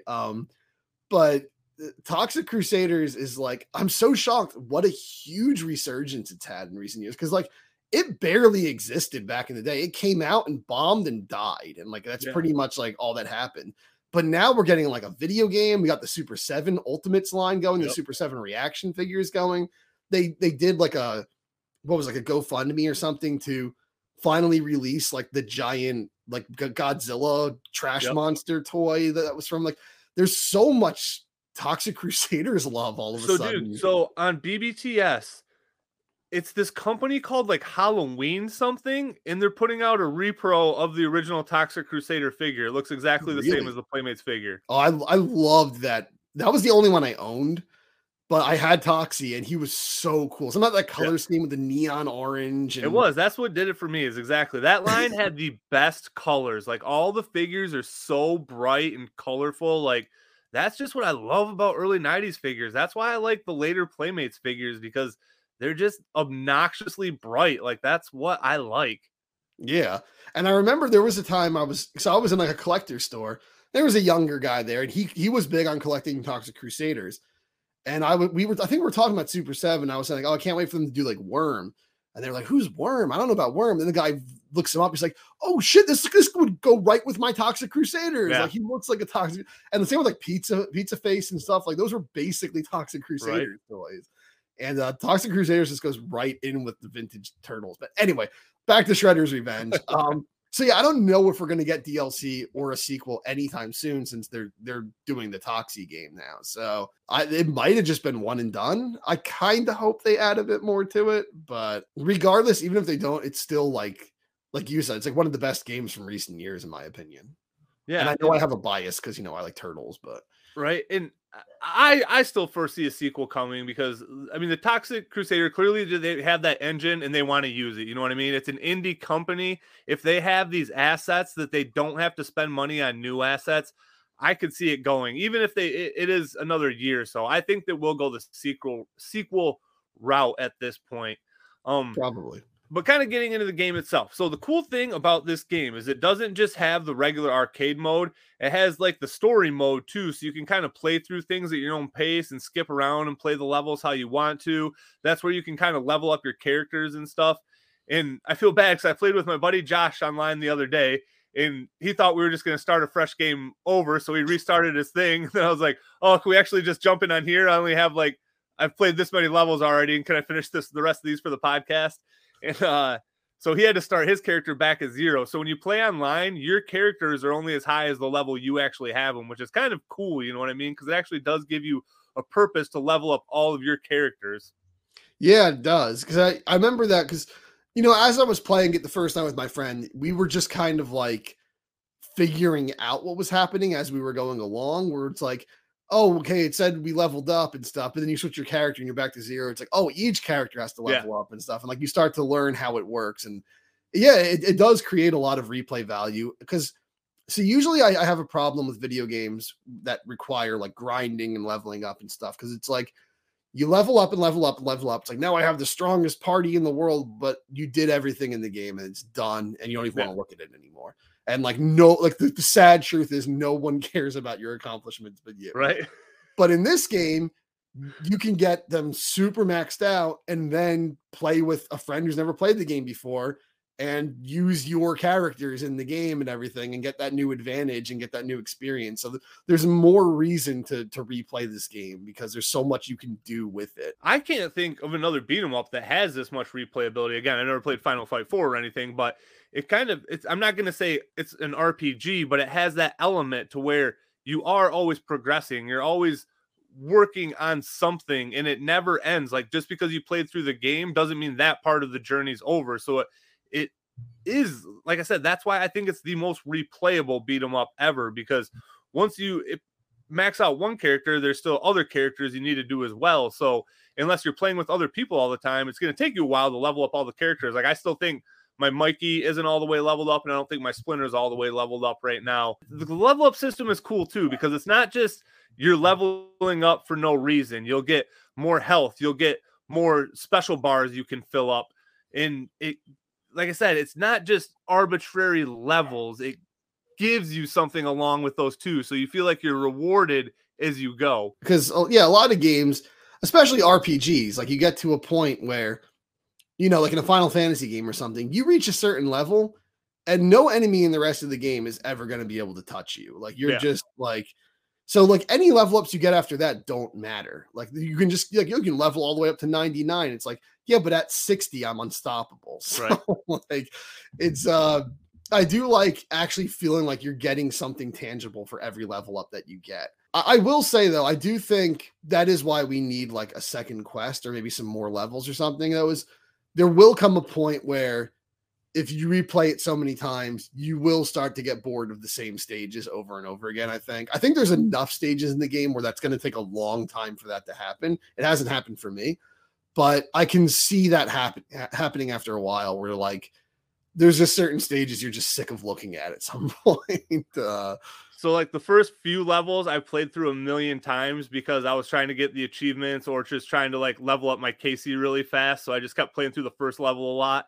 Yeah. And when I played through the second time, there have been some levels that I've only played through a couple times. And it's like, that's another awesome thing about it. It has 16 levels, I think, which is like, that's a pretty good amount of levels for a beat 'em up. And they're all pretty good length. Like they vary from, I want to say the one where you fight Wignut. That's probably one of the shorter ones. You can get through that in like under 3 minutes. I feel like it goes really fast. Yeah. But I mean, like the longest levels are only like 7 minutes. So there's a lot to do, but you can play through it easily in a sitting. I'm going to say easily in a sitting. If you got nothing to do that afternoon, you can play through it in a sitting, but paced really well. There's a lot of levels. The levels aren't super redundant either. Like for the most part, that was the other surprise is compared to all the other Turtles beat 'em ups, there's just so many more levels and they just all have a good feel to it. And it doesn't ever feel repetitive. Yeah, you're fighting the same characters over and over, but even that changes when you get to Dimension X. You start getting like the Triceratons and the Rock Soldiers and stuff. And they even give you a couple different varieties of those each, which is nice. It wasn't just the regular Triceraton and the regular Rock Soldier. That's another cool thing is those guys were a lot tougher than the Foot Soldiers before them. So the game kind of felt like it was progressing too. Like every level wasn't just the same difficulty. It felt like it did get a little bit more difficult as you went on. Yeah, for sure. I think they definitely add a lot of like environmental hazards and stuff too. Yep. But yeah, I remember those Triceraton guys with like the shield. They're beefy bastards. Yeah. They take a while to take down. And actually, we were talking about Tempestra being a surprise. Zorax was a huge surprise also. Oh yeah. I was not expecting him to show up. Yeah, there is it's crazy because in the old games, they had like 7 levels in most of them maybe. And by like the 5th level, you're like, all right, this is getting kind of redundant. Yeah. This one has 16 levels and you never get bored. Like I finished it in one sitting the first night I played it also. It keeps you hyped. There's always like these events going on. They're not like quick time events. They're like just something exciting happens. Like all of a sudden, you know, the turtle tenderizer's driving around and attacking you, or you're flying above the city fighting Wingnut with that rockin' music playing and everything. And even just like the end of the game is crazy. You fight like the Statue of Tyranny and Krang's new body. And then you fight like Shredder with the Wu-Tang Clan playing in the background. Oh, dude, yeah. So, I mean, if we're talking about that right now, I'll talk about that. That might be the coolest song that's ever been in a video game ever. Like, I will listen to that song when I'm warming up to work out. Like, it is legitimately a badass song. It's just crazy. Like, it works too, because, you know, it's a kind of an homage to like the fact that Vanilla Ice was in, you know, Secret of the Ooze, and the original movie had partners in crime and stuff. It's like there's always been like famous rap stars. Not that I know people will get mad if I compare Vanilla Ice to Rizzo and stuff, but like, or was it Rizzo? I think it was Ghostface Killah was actually the one who did it. Ghostface Killah and Raekwon, I'm pretty sure who it is. Regardless, if I compare anyone from Wu-Tang to Vanilla Ice, I think they're going to get people mad. But yeah, like they always did get like big rappers to do songs for the turtle. So it was pretty cool to do that. And especially since Wu-Tang Clan has always been obsessed with like martial arts and stuff, for Shredder to get exactly the perfect combo too. Because that's the thing, even the lyrics, I mean, they're known for being lyricists in the first place, but dude, they're just so good, man. Like you could tell like they were probably like chomping at the bit to do this. Like they're like, fuck yeah, we want to do a turtle song. They probably were. So and it's crazy because, you know, Wu-Tang Clan is just always seen as being so badass, but it's like they're openly nerdy as hell also. Oh yeah. I mean, their whole shtick is around like old kung fu movies. Like that's their whole thing. Well, that was like I think RZA did the soundtrack, like a lot of the soundtrack to Kill Bill, if I'm not mistaken. Oh, really? I don't even know if I knew that. I could be wrong, but I think he did. But yeah, the game is just always exciting. There's always just like crazy events going on, crazy action going on. Like there's even like humor going on here and there, just like crazy stuff. And then there's all these songs and stuff. Like there's always something to like surprise you and keep you invested in the game, where I think a lot of beat 'em ups back in the day, there just came a point where it's like, all right, it's the same enemies, it's just more of them. And you just get a point where like you stop caring. I remember there's a point in like Streets of Rage 2 where there's like the fat guys with the red trucker hats who like burp fire or whatever. And there just becomes like a level in the park or somewhere. It's like, you're just fighting like 50 of those dudes. It's like, dude, I'm sick of this guy. Like, can I just fight somebody else? Like, can something happen? Can like the place set on fire or something? Like nothing happens. Whereas this game is like, there's just crazy stuff happening every second of the game. Even between the levels, like the cutscenes are just, I mean, they're quick, they hit fast, but they're just done well. You know what I mean? Like, yeah, there's just so much attention to detail. Like you said, when you're playing a level, like the first one, for instance, you'll run into Bebop a couple times before you actually get to him at the end. And the turtle tenderizer shows up. One of the video games does that too, where doesn't the vehicle drive through on one of the bridges? Am I remembering that right? Yeah, Manhattan Project, they do that. You fight Slash halfway through the stage, and Bebop's driving through, pissing you off through the stage. Then you fight that's Bebop what it is. Yeah. Yeah, so I feel like it kind of pays homage to that as well. For the record, I think the turtle tenderizer is my least favorite enemy to fight. I think it's the biggest pain in the ass out of all of them. All the other ones, and that's kind of something we can get into that now too. The one negative about this game is I feel like the boss battles are too easy. And it's nice because the more people you play with, the more ramped up they get. But when you play through by yourself, it's surprisingly easy to beat the end bosses, like way easier than it should be. And I feel like that's probably my biggest criticism of the entire game, is I think the end bosses are too easy in this. That's fair. I think there should have been like we were saying it gets more difficult in Dimension X. I think there should have been a massive ramp up in difficulty in Dimension X, where like you said, the Triceratons are harder and stuff, but like the bosses, I think Zorax was pretty hard because he has like the shielding things and stuff. He could be kind of a pain in the ass, but I feel like most of the bosses, like Slash, wasn't even really hard and stuff. Like a lot of the bosses later in the game aren't really hard. And then like the Krang and Shredder, you fight multiple Shredders. There's like Super Shredder's not hard, and like Super Shredder should be insane. Like he should be ridiculous. But yeah, it is a bit too easy. But I will say, we were saying there's been no DLC. There was a patch that came out, like a free DLC update that came out, I think a couple months ago now, close to when we started the podcast, I think, where they added a whole new like menu of mode, like adjustments you could do, where you can you can do settings to make it look like an old CRTV. You can make it where like every enemy you knock on the floor blows up, so you have to get out of their way before after you beat them. They made it like you deal way less damage. Like enemies have like double damage or something and stuff. Like there's all these settings. Josh asked me what level I wanted to play on, and before I was like, I don't think I ever picked one. It seemed like so. Yeah, that's awesome. That might be a little bit food for thought on my next playthrough. Then they added a whole bunch of these like updates. And that's the thing too, is when you get all these level ups, the game gets easier and easier also. So I almost feel like I had more trouble early on with stuff with the turtle tenderizer than I did with Statue of Tyranny and stuff. Cause like by that point you have like 50 uses of your special move and everything. Right. And it's like, so, yeah, I do think you are right. It is a bit too easy. That is probably, you said you had a few complaints. That might be my only complaint really, is that it's a bit too easy. But yeah, I haven't really messed around with the new settings they added, but it was a free patch and it's like a ton of new settings you can do to like really shake up the gameplay. So They definitely are still. They definitely were aware that was an issue, and they're trying to fix it. So, yeah, that's cool to know. Then I guess I'll look into that.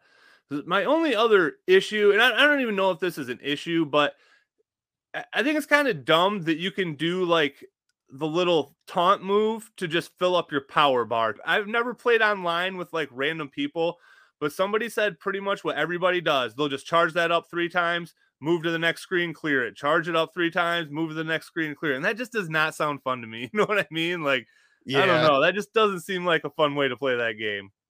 If I remember correctly, I could be wrong. I thought you could only charge 1 at a time with that. I don't know, because I never even do it. So I'll do it like I think I did try it once to do it multiple times, and it would just go up once. Okay. But even I'll usually do it, just get 1. But it is cheesy. It is like you should have to actually fight to build that up instead, because then it's like, yeah, you clear a screen, you have all the time in the world to just do your little ditty and get like extra. Get extra super moves, and the super moves are overpowered as hell. So yeah, the go-to is just the first one you get, typically the one where you're just in your stationary position on the ground. But some of the ground pound ones work on the end bosses a little bit better, I feel like. Oh yeah, yeah. I never use the ground pound ones too much. I usually use the stationary ones. Yeah, because again, that's definitely the best for clearing a room because they have a really good spread on them. Yeah, again, I really liked April's, where she just like she spins around with like the microphone. And you just take, because you can move her around and kind of like take out multiple hordes and stuff. Yeah, I guess that is a valid complaint. That is kind of cheesy that they let you do that. That you can just stay there as long as you want, charging it up, and then just go to the next screen, kill everyone with it, charge it up. And because at the end of the day, it's not that hard. I mean, I've never game overed in this game before. You know what I mean? I've died a couple times, but I've never game overed before in this game. The nice thing about that, though, is I played with Lacey's niece and nephew. You know what I mean? And they could actually hang and play. So that was the nice thing, is it really is a good game for all ages. To where, I mean, you used to play a beat 'em up when we were kids, and I mean, that shit would just piss you off. You know what I mean? To where I don't think kids have the patience to play games like that these days, because they didn't grow up with NES hard. So I think that is, or how I can kind of forgive that a little bit, is to get kids on board today. It can't be NES hard to get them involved. Yeah, I mean, you give a kid NES Double Dragon, and in like 5 minutes, they're going to be like, give me something else. Yeah, that is definitely a plus. I think that, more people can play it. And that's why I'm glad they added the options to make it harder, because I'm at a weird, but most of my life, I always said I wanted games to be harder. I was like pro Team NES, and I still am. I still believe that they should challenge you. It shouldn't just be like a walk through the park and then you just move on, forget you even played a game. Like it should get your blood going a little bit. It should get you like determined to beat it. But then I also find, now that I'm older, when I play games that are too hard, I finally downloaded Mega Man 11 like this past year, and nice. It's been out for a while, but I hadn't played. I finally downloaded it, and it's like just brutal difficult. And I just found like every stage, I'm like, I don't fucking care. Like I don't even care anymore. Hold on, so okay, so if you start off on Blockman, his level is by far the hardest level, and it pissed me off so bad because he's in order wise the first one you want to beat. And I'm like, dude, it is taking me forever to beat this first level. And after I finally beat that level, I breezed through the rest of the game, I feel like. Oh, really? Yeah. And also, I only made it to one character. I think it was Acid Man. Okay. That's the only boss I made it to. I couldn't even make it to any other bosses. I only played it one night. Like I wasn't, trying. I try each level. It takes some adjustment. It plays different than other Mega Man games. Like it took me a while to get used to, for sure. I was very frustrated with it at first. Yeah, I was just kind of like noticing, like I guess I don't have tolerance for new hard games. I was like, I used to love. I would have sunk my teeth into this shit back like just 10 years ago. I would have been like, all right, it's on, and just like would have started getting into it. But now I'm like, you know what? I'll do something else. Like, so I still believe games should be challenging though. So yeah, I am glad they added all those options, and I am glad though that, like you said, all kids can get into it, because we don't live in the 80s anymore. We don't live in the early 90s. Kids do not have to just play whatever games they get for Christmas and stuff. I mean, it's never ending. You got freaking Xbox Game Pass. You have unlimited games. You know what I mean? Yeah. Like you can play so much stuff on that, and it's kind of a double-edged sword. Like I'm glad we grew up in the era that we did, because I don't know. I appreciate that. You know what I mean? I appreciate that you had to learn to love games. Like, what's your favorite game that you had when you were a kid that's just straight garbage? I'm trying to think. So there's games I loved as a kid that were really hard, but I don't think they were straight garbage. I think they were just hard, like Ninja Gaiden. I love Ninja Gaiden. Okay. There's got to be ones that are garbage, though. I mean, I didn't love it to death, but I'm gonna be honest. I did love it. I rented it. I did enjoy it. Ghosts and Goblins is a bad game. Oh, I've never even played it because everybody says it's brutally hard, so it's not even one I want to try to pick up now. It's like I'm nostalgic for it, and I've made it to like the final level. Well, they make you play the game twice, so I guess technically not, but I've made it to the final level. But it's like there's challenging hard that you can get good at it and beat it, and then there's just unfair, obnoxious, partially luck-based hard, and that's all that game is. And it just comes to a point where it is not fun. I'm like, I can't defend this game. I grew up with it. It's part of my childhood, but this game sucks. Like, I'm sorry. Like, I'm finding so many more flaws and complaining about so much more than I'm enjoying. So at the end of the day, it's like, I guess it's a bad game. Yeah. And for me, it's like the Simpsons games, like Bart versus the aliens or space mutants. What is that? I can't even think of what it is right now. Yeah. Bart versus the space mutants, then Bart versus the world. Like, I loved those games when I was a kid just because they were Simpsons, but those games suck. You know what I mean? Like, they're not good video games. I've played Bart versus the world, and that's rough. Dude, I just have trauma of that one level where you're in like the ice cavern and you have to platform on these little baby platforms. And it is not precise. Like, it is not precise at all. And it drove me nuts as I was a kid, or when I was a kid. The way you jump too is so weird. You have to like run and jump at the same time, and like he's like really momentum heavy. Like, you got to turn him around in the air, but he goes flying backwards. Right. The stage I never could beat is the level after that one where you're on the little iceberg thing, and you're jumping on it to make it move in the water. Oh yeah. And at some point it collides with another one, and you got to jump. You got to jump before it collides. Yeah. Yeah, I can't do that. Like, it's just every time I've tried to do that, I just die. And they have those slide puzzles with like the images you got to do. It's like there's so much stuff. So that's how I learned to do puzzles like that. And that's, again, what I really loved about that game is that mini game crap. I loved all that stuff. Yeah, they had all the ones. There was like the one with the igloos with like Maggie's in the igloo or whatever. The old 3-card Monty. And they had the Mario 3 one too, where you like match up the characters' faces on the backs of cards. They had like all the cards laid out. You got to flip them over and find both the Ned Flanders and stuff. And see, so even out of a terrible game, we still have these good memories. You know what I mean? That's what I'm thankful about. But kids today, they have it a lot easier. And this game, I don't know. It's for a modern game. Like I said, I can't believe how good it is for a beat 'em up, especially this day and age. I mean, the beat 'em up genre seems to be one that's, I mean, what else is even going on in the beat 'em up genre other than this game? I couldn't tell you another beat 'em up that I've played in God knows how long. Yeah, I don't know. I mean, I personally thought it was a genre that was dead, because I remember there was the Scott Pilgrim one that came out that was like really popular. But I mean, that's going back to like what, 2009 now or something when that came out. So that's old at this point.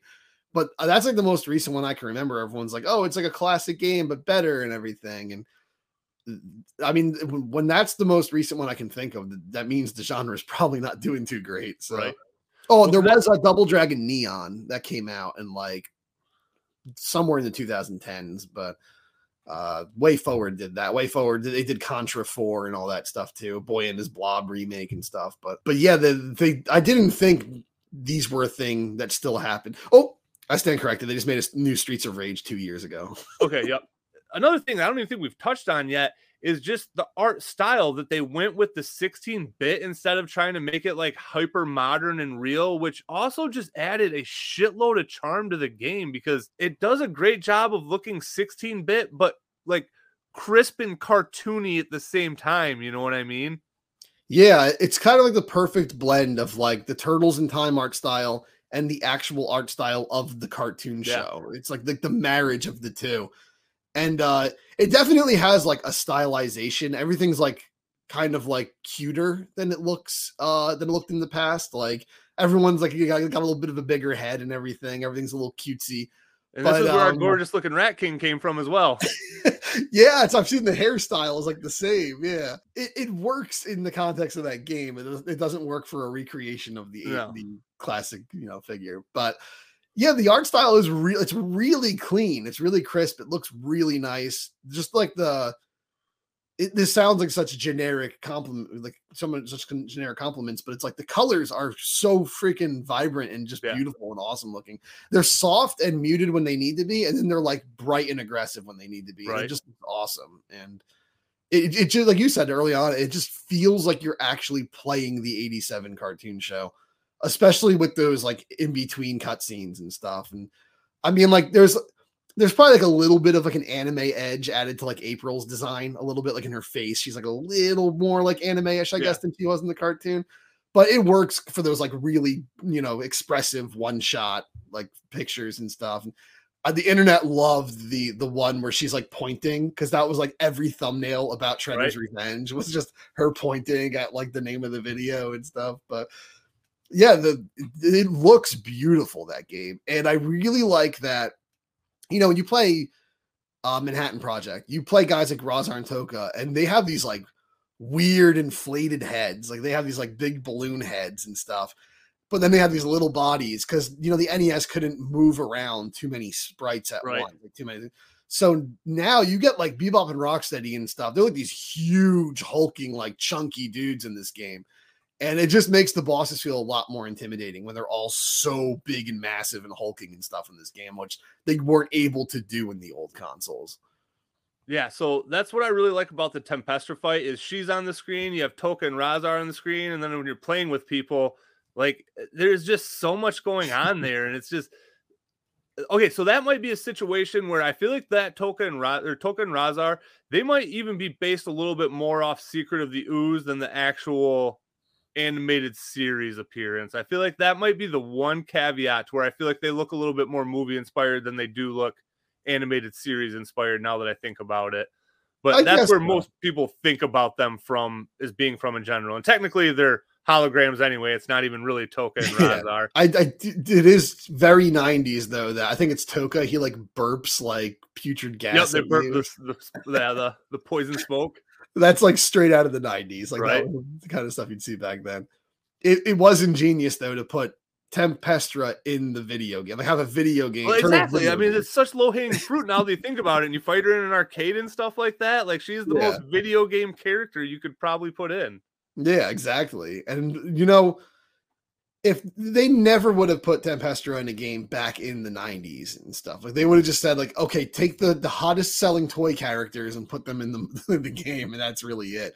Whereas like now they're like thinking about it. They're like, okay, we can do whatever we want. Why would Tempestra not be in a video game? Exactly. And again, like look how stoked we were that they included her. And you can tell like this was beyond, because whenever you see someone with the Turtles, you're like, all right, they got the Turtles franchise. It's going to be a money grab. Like, who knows how it's going to be? But you could tell the people that worked on this game, they loved the 87 cartoon and they loved the original video games. And it really does come out in that. And for an indie studio to pull this off too, again, I don't even know what the studio's name is that did this. Like, it was just a perfect storm. Like, I know I had my couple complaints, but I really couldn't be much happier with how this game turned out and how fun it actually is. Yeah, me too. I guess the biggest complaint I could have is like, why the hell did this have to come out when I was in my 30s? Where was this game when I was like 10? But yeah, it really is perfect. It's crazy to think that in my 30s, the 87 cartoon is still getting this much love and getting like, we have the NECA line going right now, the greatest toy line based on this cartoon series ever. We have the greatest video game based on this cartoon show ever. So it's like, it's just not to take us back to the first episode of the podcast, but it's really just a testament to like how much that show resonated with us kids at the time, and like how much it meant to us that like these game developers and stuff are still just die-hard fans of that cartoon. And you can like see it in their product that like they just have so much love for that cartoon. And like you can tell when they were told this is the project they were able to make, they probably all got super excited. They were probably like all coming up with ideas. Characters they pulled out. Tempestra, again, we keep coming back to her, but it is just one to where it's like, you really would have had to have loved the cartoon to throw Tempestra in there. Like, you didn't just go with the usual subject or the usual suspects. You went with the deep cuts, and even like Wingnut is a nice surprise. And they used him in the perfect level. They used him in that flying level. And another one of those little like hidden gems from the game. When you start the next level after Wingnut, he's like stuck in the ground upside down after you beat him. Like just little things like that, like just to kind of connect the levels together. And so the Wingnut level 2, I want to talk about that for a minute, because that's probably one of my favorite ones. I love it when you're coming around and you go through those clouds and you come up on a different angle on the Statue of Liberty. Like in the song that plays in that level, that's probably my second favorite song in the game too. Like that song is fucking rad as shit. Like it's one of the only other songs that has lyrics in it, I'm pretty sure, but it's just so good. Like that level really gets me pumped up. I think the Turtle Tenderizer level has like a lyrical song also. I think there's 3. But yeah, that song, that song, it sounds like it was recorded in like the late 80s. Like it sounds and that's like what I love about it. Like, because again, we just pretty much had like, what is like 8-bit and 16 music called? What is it called when it's like that? Chip tunes. Yeah, chip tunes. Like, so that's pretty much all we got in the video game. So the arcade cabinet, it plays the one song from Pizza Power. Yep, Pizza Power. It plays that. And like even hearing that coming through there was kind of weird to me, because I forgot that that's what the actual cabinet did. Yeah. Because it was all just chip tunes and stuff that we got. So this soundtrack, like it's right on par with how good the game is. Like it had just as much love and nostalgia put into it, but it's like modern, you know what I mean? Like I don't, it's just everything in this game just comes together and works together so well. Like, I don't know, the more I talk about it, like the more I feel like the happier I do feel about the game pretty much. Yeah, it's pretty, if you're an old school Turtles fan, especially like us, like it's an easy like win. It's like you're going to love it. It's designed for you to love it. But I think the other thing that's really cool about it, I was speaking to some younger fans who like they grew up with like the 2003 cartoon or something as their Turtles. They're still all loving this game, and the game's actually getting a lot of them into the 87 cartoon. I'm noticing with younger crowds now, younger crowds all now know who like Ground Chuck and Dirtbag are and stuff. And that's insane, because most people my age don't know who the hell Ground Chuck and Dirtbag are. So it's just crazy to see that like 87 Turtles is still got life. Like there's still young generations getting super into that, and stuff like this is really like why I think kids are getting into it. You made a great game. It doesn't matter if it doesn't need to be nostalgia, I guess, to be a great game. That adds to it, but you can still just get into it, and it's so fun and it's so vibrant and so energetic that a kid can play it and just feel how cool it is, and it just gets them interested, like, ooh, what's that and stuff, and it drags you in, and it just makes you actually a fan of Turtles, whether you were or not, because it's just such a fun game. Yeah, because like I said, Lacey's niece and nephew, like they're 7 and 8 or 8 and 9, I can't remember, and they have zero nostalgia to the Turtles. Like they're not even into like a modern version of the Turtles, and they loved playing this game. Like they wanted to play it the next time I was with them too. Like they're just very into it, because so our version of the Turtles, 87 Turtles, they're definitely like the silliest and the goofiest, but they're I don't even know. I'm sure they could be argued that they're the 2012 are also the funnest, but in my opinion, the 87 are the funnest. And that's just what makes this video game what it is. It's because it's fun. It's not serious. You know what I mean? Like it's not a hardcore beat 'em up like Streets of Rage is. Like it's fun and it's silly, and I think that's what draws kids is. I mean, if you made a beat 'em up with fucking SpongeBob, it probably would have done gangbusters 20 years ago. You know what I mean? So like, I don't know. I think fun sells, and especially beat 'em ups are meant to be fun. Like that, like you said, just tying it's kind of all back together. Like they're games you played with your friends. That's what made them fun, is you're doing it with the people around you. Like it's awesome that this has online multiplayer, because clearly I wouldn't have been able to play with my buddy Josh, but like there's just something about that couch co-op and just being together and playing a video game like that. Like it's just, it is greater than the video game itself, because I do have fun playing this on single player, but even just playing with one other person, it's awesome. And if you've ever played with 4 or more, it's just fucking chaos too on there. You know what I mean? Like it is just anarchy on the screen. I think I played 3 is the most I've played. Okay. But yeah, really, it is just a ton of fun. And the thing is, you mentioned if they made a SpongeBob one, but the thing is, it's not even so much just the fact, because the turtles are fun, but I think it's the fact that they got people making the game who understand the brand of fun that the turtles are, and they understand how to do that well. Because, you know, just a year earlier, you had Nickelodeon All-Star Brawl, which was like a Smash Brothers ripoff. And I got it just because it had Ninja Turtle characters in it. Right.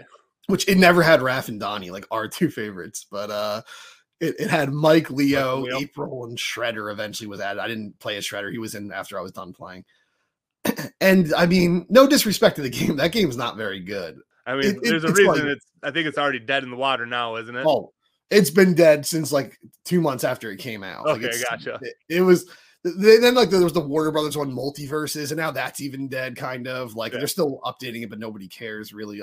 No offense, if you care, that's fine. But yeah, it's just kind of like they put the turtles in there. They were doing the 87 one, and you know, they put like Mondo Gecko in the background of a stage skateboarding, and they tried to like make the music sound like the classic one, but that's a case where like they didn't quite get the recipe right, where like you could see, okay, like you like the turtles, you get it, but there's just something special about the way Shredder's Revenge was done. Like they not only get the turtles, they get the turtles games, they get the 87 cartoon, they get what makes those great. They get how to modernize that and innovate it and bring everybody into this property. Whereas All-Star Brawl is like, okay, if you're like a guy in his 30s like me, you'll play and be like, oh, cool, Leonardo, and then you'll turn the game off. So there's not much else to it. And actually, just a side note, I just want to throw in that I found hilarious. So in All-Star Brawl, they like had a little section that was like the gallery, and they had like a render they did, like a CG render of Mondo Gecko.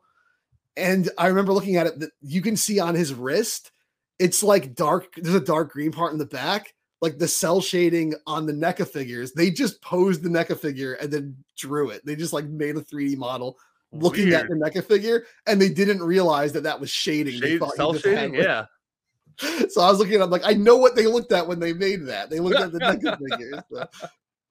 But yeah, like Shredder's Revenge that's the one thing I want to say, actually. I'm jumping all over the place, but the one thing that makes me think there will be DLC is we saw tons of villains.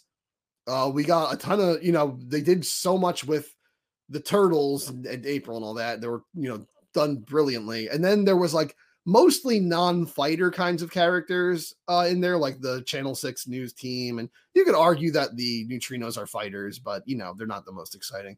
But there's no trace of like Mondo Gecko. There's no trace of like Usagi or any of those characters. It almost makes it seem like they, like, even if they were planning it or not, they were putting it on the table. Like we could always add more playable characters. Yeah, with the Toxic Crusaders game coming out, I don't think it's gonna be anytime soon, but I think they're saving some stuff. I think you're right. I think there was things that were held back, because if they went that deep on the villains, you know, they were just as excited, because I think that's why they threw all those good guys in as just like those little pit stop areas, because they wanted to use them. And I think they have more plans for this. If it's not a number 2, if it's not DLC, it's going to be something. I think where this game is going to have a future, because why would you not? It did so well. Everybody was so hyped on it. Why would you not want to recapitalize on it? Yeah, exactly. It was even nominated for like several game awards this year and stuff. I believe it. Like it did really well. It got a lot of like critical praise and audience praise. Like everyone kind of agreed it was a great game. Yeah. So I mean, nostalgia aside, I mean, it's a banger. Like it's got to be top 3 most fun co-op games that I've played in a long time for sure. Oh, definitely. That's something I actually miss a lot, because I'm not into like shooters too much and stuff. Like I'm not into a lot of like modern types of games. So outside of those, it seems like co-op is not really a big thing. Everything's competitive. You know, like if I play with my friends, it's Smash or Mario Kart or something where like you want the other person to die a miserable death. Yep. And I kind of miss co-op games. I always think like, man, I wish I could just play Contra with somebody or something. So right? It's like, it's nice to have like a fun retro style co-op game. And I know there's probably tons on the indie market that I don't know about. Well, I mean, even just like the game that gets the most hate on the Switch is the port of Super Mario Brothers whatever like the regular 2D one is. Oh Like, yeah, I love playing that game with Lacey. We play it all the time because you can play co-op together on the same screen and stuff like that. And you're right, it is just nice playing a non-competitive game with a friend to where you're not at each other's throats or tensions aren't super high. Yeah, you're not embarrassing yourself if you're losing and flipping out. Right. Like, it's nice. It's like you have like a common enemy with them. Like, you can both hate the game when it's being an asshole together and stuff. And yeah, I missed that because that was really big on like the NES and stuff. I remember like as a little kid, me and my brother playing games a lot together where it's like, you know, stuff like Contra and Life Force and all Battletoads. Contra's the biggest because I feel like Contra's the one where, because like Mario, you had to take turns, but Contra, you both played together on the same screen. And I think that's where most of my best memories come from of playing Contra, is with my buddy Brad Pete playing with him. Like, and he had a Game Genie so we could play all the cheats, and I love playing at his house. So, and again, that's what the original Turtles beat 'em ups are for me too. I love playing them with my buddy Josh. Like, that's where the majority of my memories of those games come from, is playing them with someone else. And I hope we get something, like I said, my hopes are very high that we get a sequel, because there just isn't enough stuff like this, like you said. Like, I just named Mario and stuff like that, but there just really isn't enough of kinds of games like this anymore. Yeah, there definitely isn't. And I feel like a lot of that kind of game, because that was really big on the NES. You know, there was like all beat 'em ups and platformers and stuff had co-op. Well, not all of them, but like a lot of them, and space shooters and stuff. And then I think like the fighting game craze happened with Street Fighter 2, Mortal Kombat, and Primal Rage, and Killer Instinct, and Darkstalkers, and all that stuff. And it was just all about destroy your friends. Right. And just from there, then the shooting, then like GoldenEye and stuff took off, and it just became all about destroy your friends. And it just seems like that whole like team thing is gone. Now it's like you do that online with complete strangers and like they're teammates. And I know you can do co-op with your friends and stuff too, but just that like simple kind of like, we're just going to play a platformer together, or we're just going to play a beat 'em up together. It's just like, again, there's probably a ton of it on the indie market. I probably look like an asshole saying it doesn't exist anymore. People are gonna be like, excuse me, there's this game and that game. And I'm like, okay, I'm an asshole. But there is some. I mean, like, there's Overcooked and stuff like that out there. Like, there is. I don't even know what that is. Oh, you never played Overcooked? Oh man, dude, It's a cooking game. Sounds stupid, super fun. Play it with your brother, play it with somebody. It is super fun. Oh yeah. You can probably download the first one for dirt cheap right now. I promise you guys will have a blast playing that game. Awesome. Then I definitely have to get that.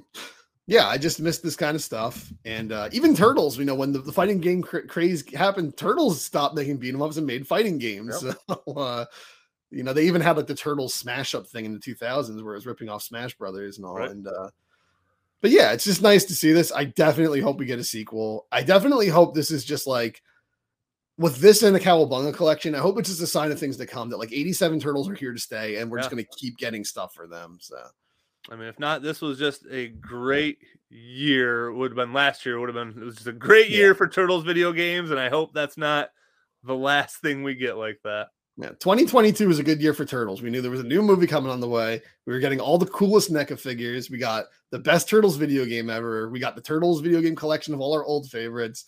Super 7 was still cool. And it was a great year for Turtles. I hope this isn't it. I hope 2023 is not the peak. I hope not. All right, man. All right, anything else? Any other thoughts? No, it just about wraps it up. I mean, I could probably talk about it a little more, but we talked about everything that really matters. So yeah. All right. Good episode, man. Well, take it easy, guys, and see you later. See you later, guys. Peace.